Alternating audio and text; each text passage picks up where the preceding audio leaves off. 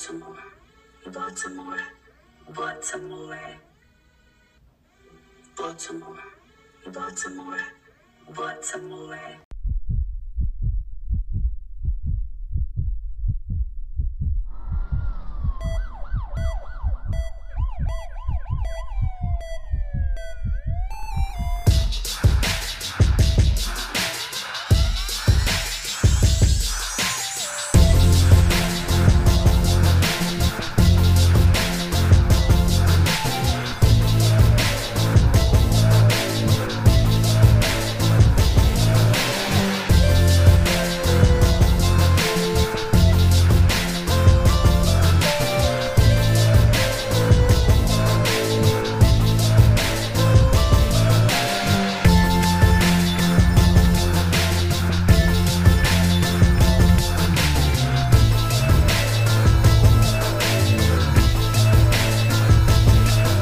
Baltimore. Everyone wants to expose our ugly, but I'm here to expose our beauty. I got us.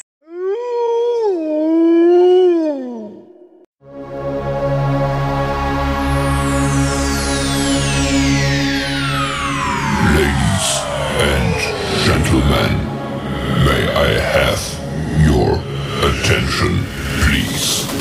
The show starts in 10, 9, 8, 7, 6, 5, 4, 3, 2, 1, go. Welcome to Unpacking the Box Podcast, Season 5, Baltimore Love. This is Linnea, your host, and thank you so much for tuning in. Guys, you are in store for something so great. I am repping my city where I was born and raised. Let's go.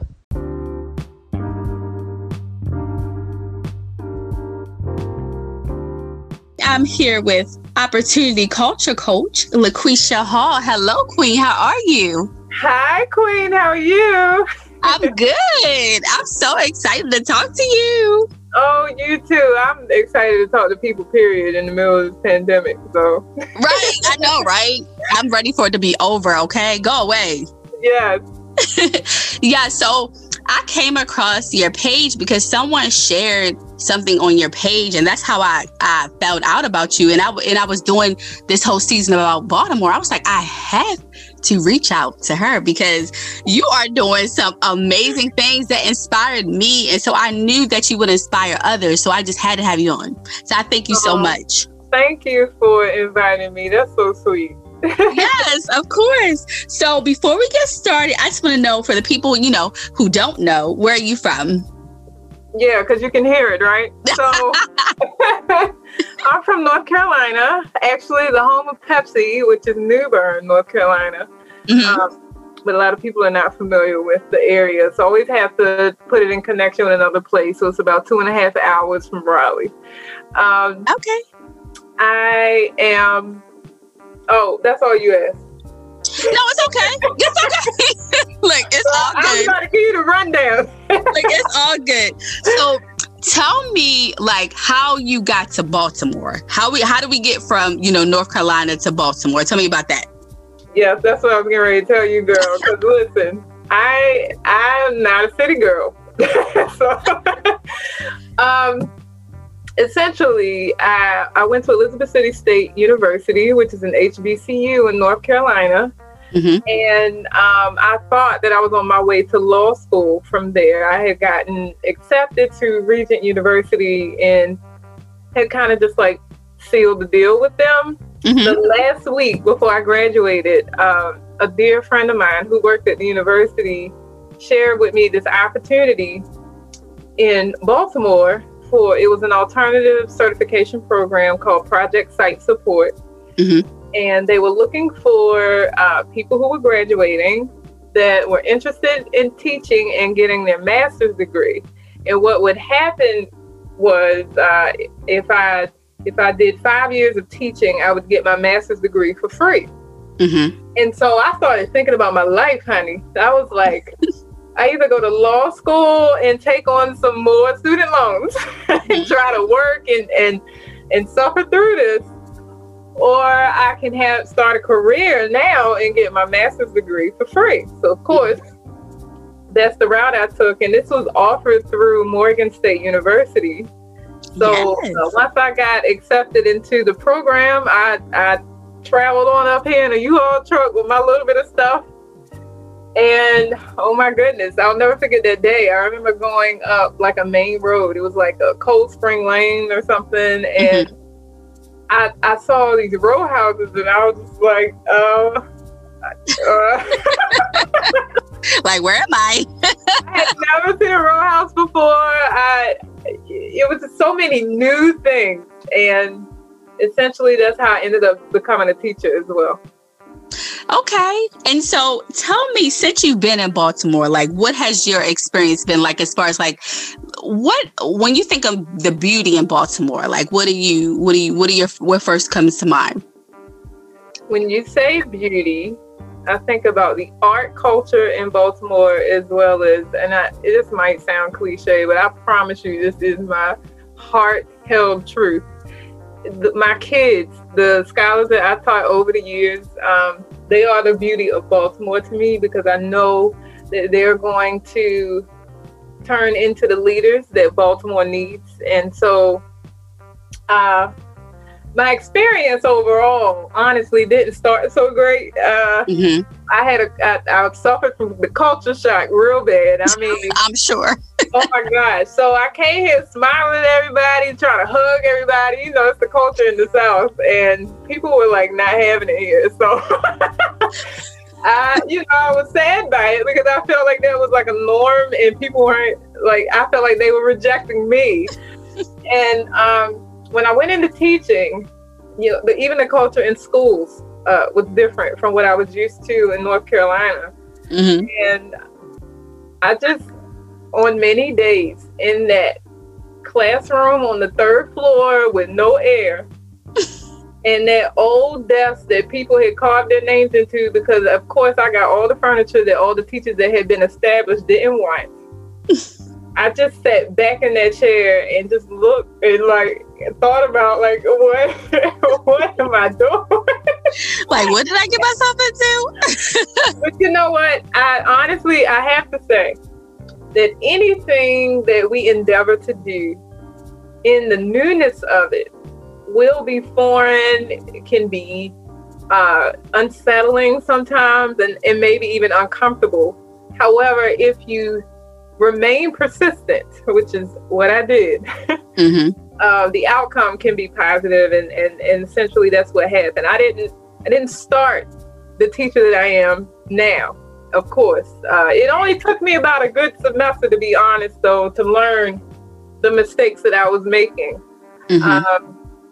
I made mistakes, of course, over the years, but early, in my first semester, I was too Southern. I was just too Southern, honey. I was ready to bring all the kids pie, and, they were just like, what? Oh, you're really nice. So, they were a little rambunctious. Yeah. And then the second semester, I learned from observing other teachers in my school that the more stern teachers had more control.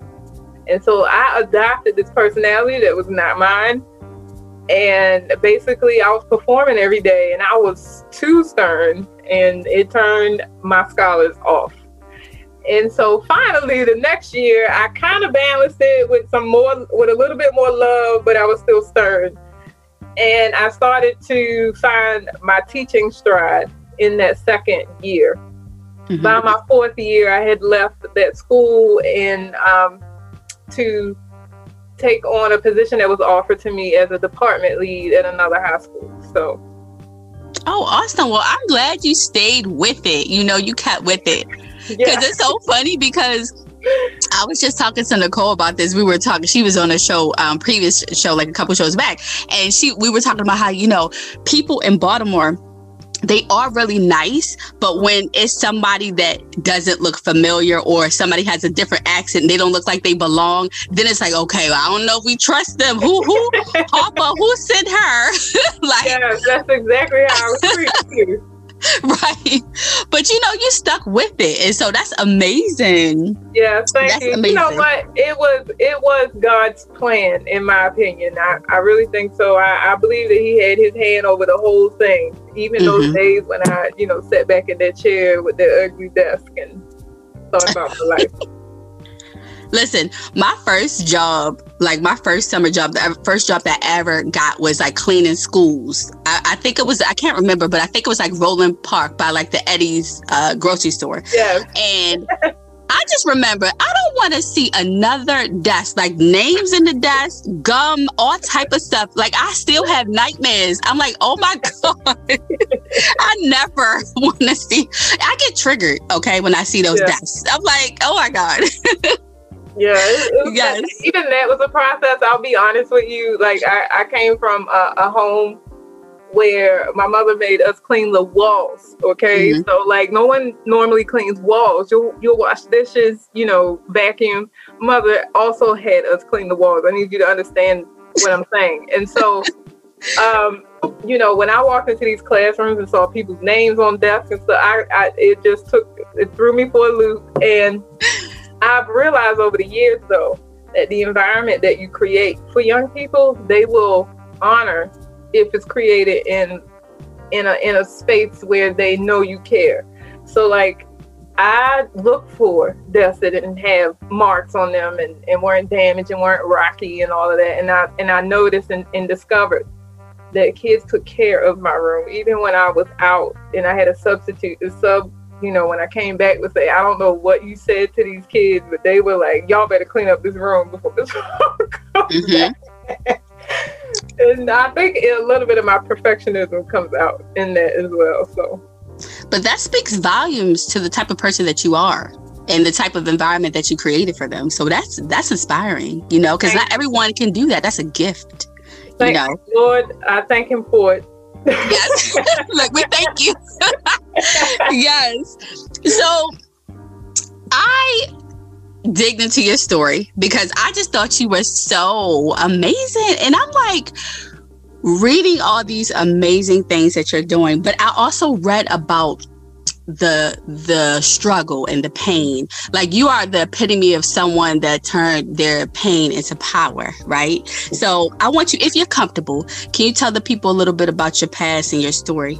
Oh, absolutely. Always comfortable, because at this point, as much as it was a struggle and a pain, it's now a testimony. And so, I believe in sharing testimonies to encourage other people to keep going. So I came from a very trauma-filled past. The household that I grew up in while I was in the South, and it was middle class, was filled with domestic violence between my parents, as well as they eventually divorced when I was 12, which led to someone entering the home, gaining the trust of my mom, and then sexually abusing me from the age of 14 to 16. Which is when I left home and I became a ward of the state. At that point, some people will hear that part and think like, oh, you were like a wayward child probably at that point. But I literally left my mother's house, went to my father's house just for a place to live and be safe. And every now and again would stay with friends. Ended up graduating from high school and not sharing with anyone what had transpired, what the real reason was behind my leaving home. I shared with my mom when I finally told her that the reason I left was because she was taking all the money I was making, as a teenager, and that's a big deal. And I didn't work at like McDonald's, girl. I was like a secretary for a school. I was making some good money, and I just was so upset when my mother would take that check talking about, you got to help support the house. And I was just like, what you mean? I just did all this work. So anyways, I remember when I turned 18, I was getting ready to go off to college. My father and I were watching a Lifetime movie that had a rape scene. Of course, it wasn't graphic, but it was a little too much for me at the time and very triggering. And so I started crying out of nowhere. I didn't even know where the tears came from. I just knew that the emotion was heavy because I felt for the girl in the movie. Mm-hmm. And my dad was looking at me very intently, and he said, "Quisha, what's wrong?" And I said, "Oh, nothing. This is really sad what's happening." And he just kept looking at me like he just couldn't buy that the way I was crying was because the movie was sad. He kept looking and looking, and I started just to feel overwhelmed with him looking at me like that. So I finally just said it. That happened to me too. And when I told him that, it was just like another discovery, like you would imagine. And I thought from the age of 14 to 18, all those years, always imagined what would happen when I finally told someone about, the abuse. I just imagined that the abuser would go to jail and this would all be over and we move on and people would like kind of help me through it. That is not what happened. So my dad, of course, was upset and contacted, the authorities. But because he, again, was a family friend on my mother's side, mm-hmm. Unfortunately, I was not believed. And so I felt like I was fighting to get my family to understand that I was telling the truth. And so once I discovered that wasn't going to happen, I left for college. I left with that baggage. And I get to my freshman year of college and I can't take it mentally. Like I'm thinking about how stressful it is to be in college. I'm new to this. Mm-hmm. I was thinking about how alone I felt. You would hear and see other young ladies in your dorm getting calls and gifts and packages from family. And I'm just kind of like on my own.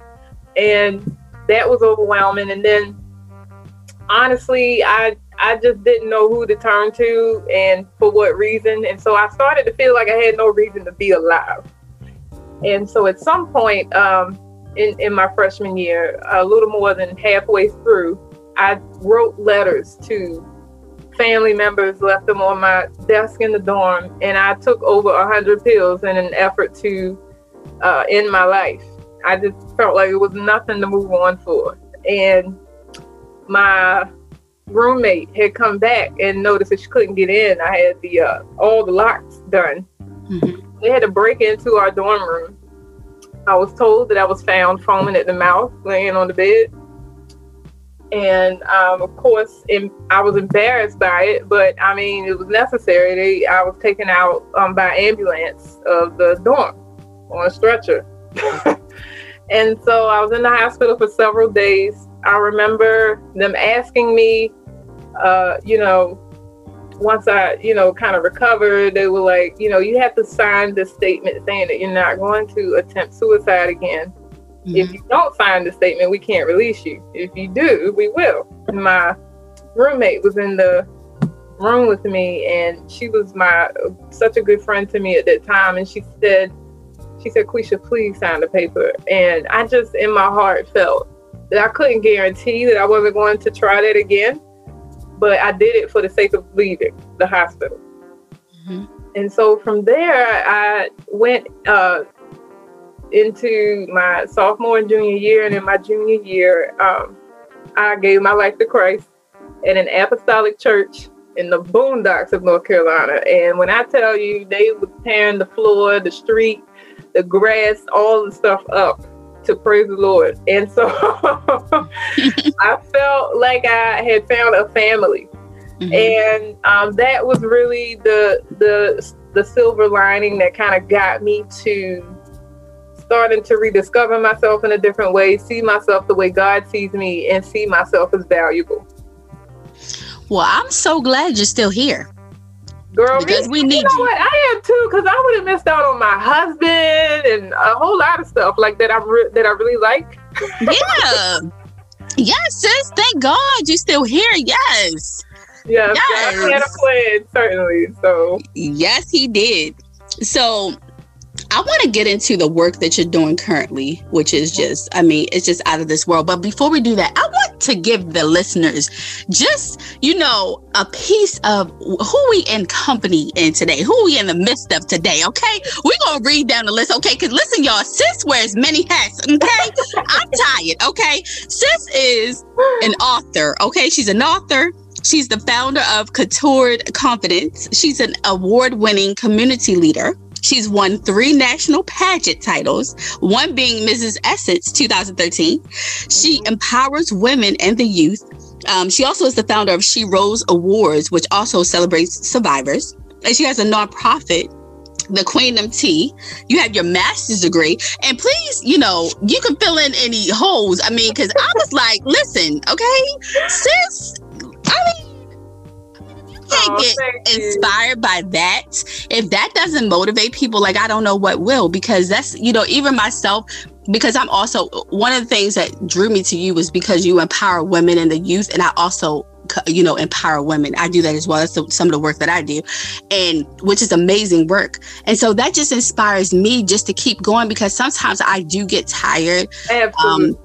And I know that sometimes, you know, you do have to practice self-care and you do have to rest. I was just talking to one of my good girlfriends, Kiana, about this. But at the same time, just seeing all the work that you have accomplished just makes me even more inspired and know that I have to keep going, because this is important work and we have to do this.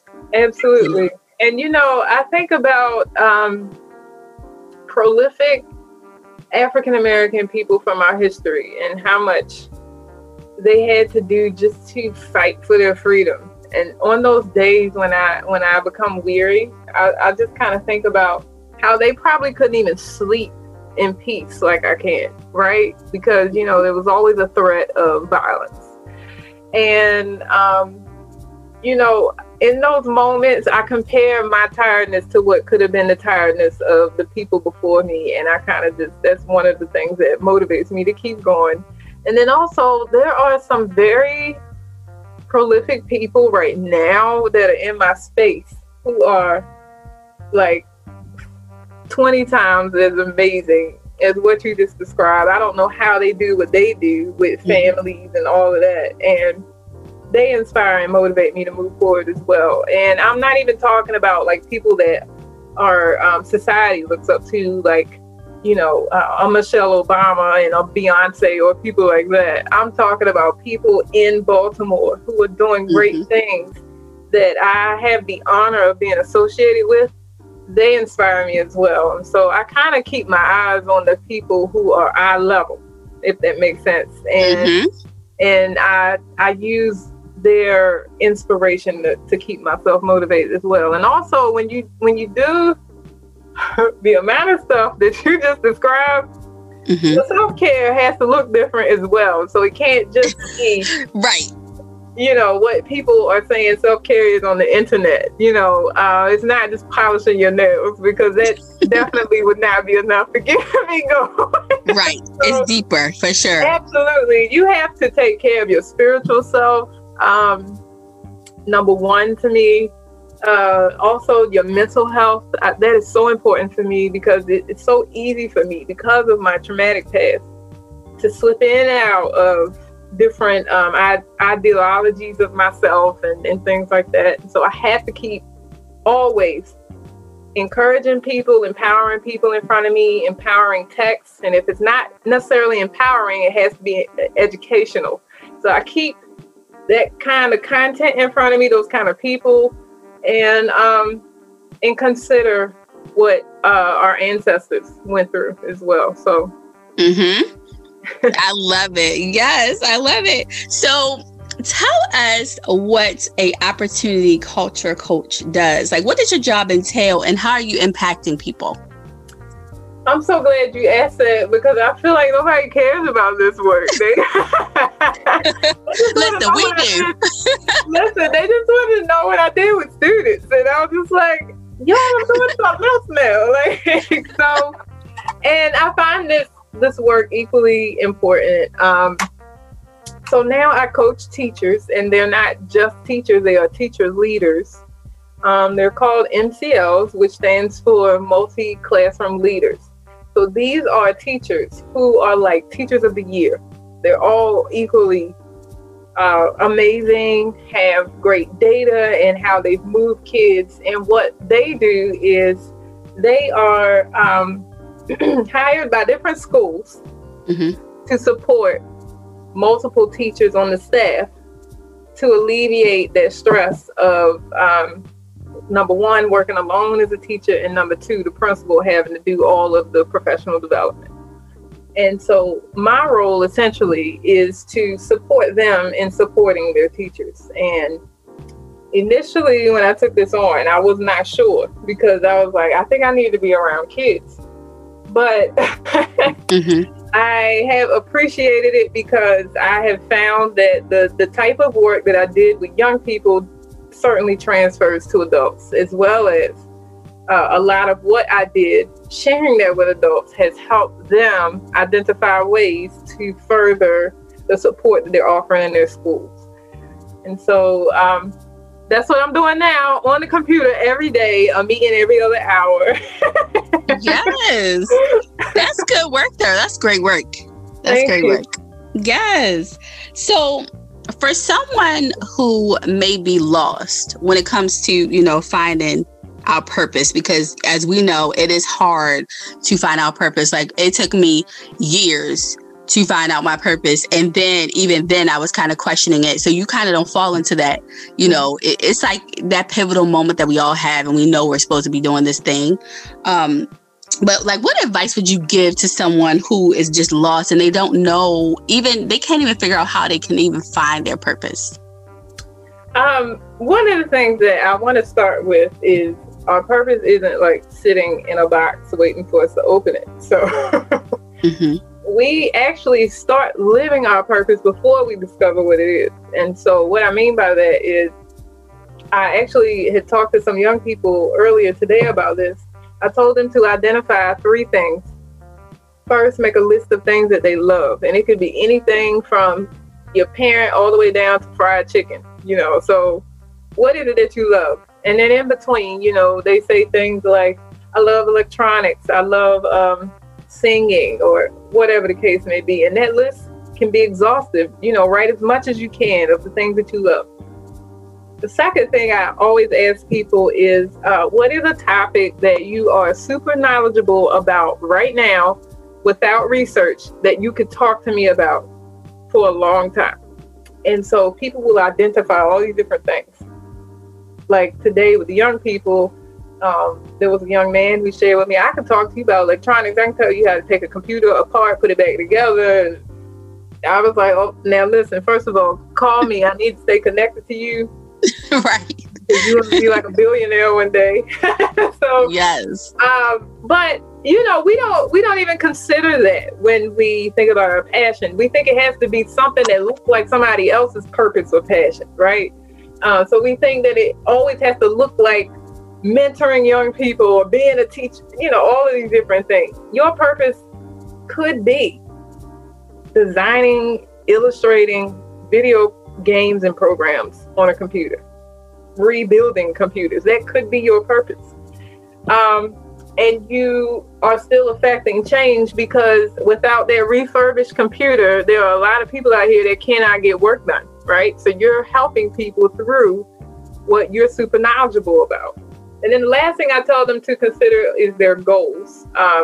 What goals do you want to meet? And it could be anything from where you want to go to school all the way up to how you want your home life to look as an adult. And so when you put all those things together, somewhere in there, you've mixed in things that you like to do, things that you like to see, things that you can talk about easily, goals that you want to meet. Somewhere in there is your purpose, where you can pick that thing up, or things in my case, and use it to not only help other people, but have a reason to wake up in the morning and feel good about what you're doing, right? So some people work at a job that they hate, and or they work with in an environment that they can't stand. And so usually that leads to you knowing that that's not your final destination, right? And you might still be seeking. A lot of times it's right under our nose. It's sometimes that thing that we do when we go home. So maybe you write in a journal all the time about how frustrated you are with work. Well, have you considered writing a book? Maybe your purpose is becoming an author. And then I think also one of the things that we need to consider is when you are spiritually connected, and I'm just going to say spiritually connected. I have a specific spiritual connection, but I'm just going to make this general for anyone who's listening. If that connection is strong, that connection will lead you to your purpose, right? So you'll come across people who constantly remind you of it. You know, I'm a teacher in Baltimore, and people are coming into my classroom and they couldn't stop talking about my handwriting and how creative my classroom was. And so I'm also an artist. I knew that I was an artist when I was young. What happened was I allowed people to infiltrate my mind with the artists don't make money idea. And so I stepped away from that to pursue what I thought was a more substantial career. And as a result, my purpose kept resurfacing. I'm a creative and I use creativity to support others. And it came back full circle. It didn't matter what I tried to do. If I was in a pageant, I was creative with my wardrobe. If I was in school, I was creative with my lesson plans. If I was doing a presentation, I was creative in the way I presented it. And so my purpose was to use my talent, which is art, to inspire and empower others. And that was something that I was constantly doing on my own, the thing that made me happy at home. But it was something also that I felt that I couldn't present to the world because the world wouldn't accept it, if that makes sense. And I also, another piece of advice I would like to give is one of the things that I recently shared on a different podcast is that I used to stand on other people's shoulders because I saw them as giants. I was like, oh, wow, you're so powerful and amazing. I need to be where you are. So I would get on their shoulders and try to see the world from their view. It wasn't until I got off their shoulders that I realized that we were the same height. I didn't need to stand on anyone's shoulders in order to be great. Everything that I saw in that person was in me. And honestly, a lot of times what we see in other people is embedded within us, and that's good or bad, right? And so I think it's important for us to not try to see from other people's view what our purpose should be. I think a lot of times we compare. Somebody might look at being an artist as not being impactful enough to be a purpose. You have no idea how your purpose can be used to impact others until you actually walk in it. And so I wanted to share that as well, is that this has to come from your sight, not someone else. Yes, you are dropping some very important gems, because especially when we live in, the world of social media, there is a lot of comparison going on. And that's a lot of people's, thought process, their mindset. They think that all these people are doing these amazing things. And impact kind of looks different, for everyone. It's different and it comes in different forms. So I agree. It So comes in different volumes as well. Some people think if I don't make it to Beyonce status and I haven't done enough. Well, I made it to Baltimore City status. Whatever school district a teacher teaches in, they have made impact. Our impact levels are different, but they are still all vital to our society being successful. Without having positive role models in front of them, in front of our young people, we don't know if what we say on a day motivates them to keep going. On days where they may feel the way that I did as a young person, where I wanted to give up on my life. And so it's important for us to understand volumes of impact as well. Yes, very important. Now, when you are not busy doing all the work that you're doing, like, what do you like to do for fun? Oh my gosh. So I'm going to give you a truth, and then I'm going to tell you, the thing that I tell people in these interviews. So I used to like fussing on social media about Black history. I have not done that since January 1st, 2021, because that was one of my goals for the year, and I'm so proud of myself. But honestly, one of the things I really, really like to do is I love reading. I've already read 10 books. It's February 5th for this year. Mm-hmm. And I also love art. As I mentioned, I try to do something creative daily. And I love my husband. So I try to spend time with him and our cat at some point every single day. And I feel terrible on the days that I can't. So I do enjoy spending time with him. And even in the virtual world, I find myself still seeking sometimes that time, right? So those are my favorites. Yes. Well, you got to have some stuff that you can do just to, unwind and have a good time. I love it. Yes. All right. So we come to my favorite part of the show. I do this with every guest. It's called Unpack Your Box. So basically what that is you get 1 minute just to say whatever you want to say, whatever you feel compelled to release. You can say whatever. Okay. Whenever you're ready. Yep, go ahead. Yep. All right. So I'm going to share something that's been on my heart since God told me who I was. And I believe him. You were not born to stay on concrete. You were born to walk on gold. What that means is where you go should change, what you do should change, and your place in the world is higher than what you may see it to be. And a golden place is where your spiritual life resides. And so I believe in walking in places that see us for who we are, which are kings and queens. Yes, get into it. Are y'all listen? She dropped all the gems during this episode. I hope y'all are receiving all of this. Okay. Yes. Thank you for that. Thank you so much. So I have had so much fun talking to you. I learned so much. I am deeply inspired by you. And I want to thank you so much for taking time out to talk to me. Thank you, dear. And it was a pleasure. Yes. But before you leave, tell the people where they can reach you if they want to keep up, all your handles, your website, all that good stuff. My website is my name, LaQuishaHall.com. And I also have Instagram account for education for the teachers that might be listening. That's at Mrs. Hall Scholars. And then I also have an art account, which is extremely popular. It's my most popular account. And Confident Canvas is the handle. And you can find that on Instagram, Twitter, and Facebook. Yes, follow her, you guys. Support her. She's amazing. Make sure you guys check her out. I will put all of her handles in the show notes so that you guys can get to her. I'm going to make sure that I can stay connected with you and keep up with you, Queen. Yay, we're going to be friends. Yes, we are. Yes, I'm so excited. All right, so that's it. We are out, y'all. Hold up. Before you leave, subscribe to your girls podcast on your favorite podcast platform. And also keep up with me on Instagram at unpacking_the_box_podcast. You can also keep up with your girl on Clubhouse. I host rooms. I pop in and out of rooms, connect with your girl. My name on there is Queen Wolf, and that's with 2 F's like Frank.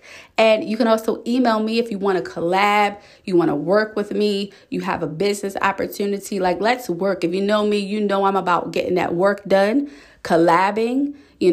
Let's uplift each other. Let's support each other. You can email me directly at unpackingtheboxpodcast@gmail.com. And if you need help with your creative side, you know where to reach me at Queen Wolf LLC. My website is Queen Wolf. That's 2 F's like Frank.com.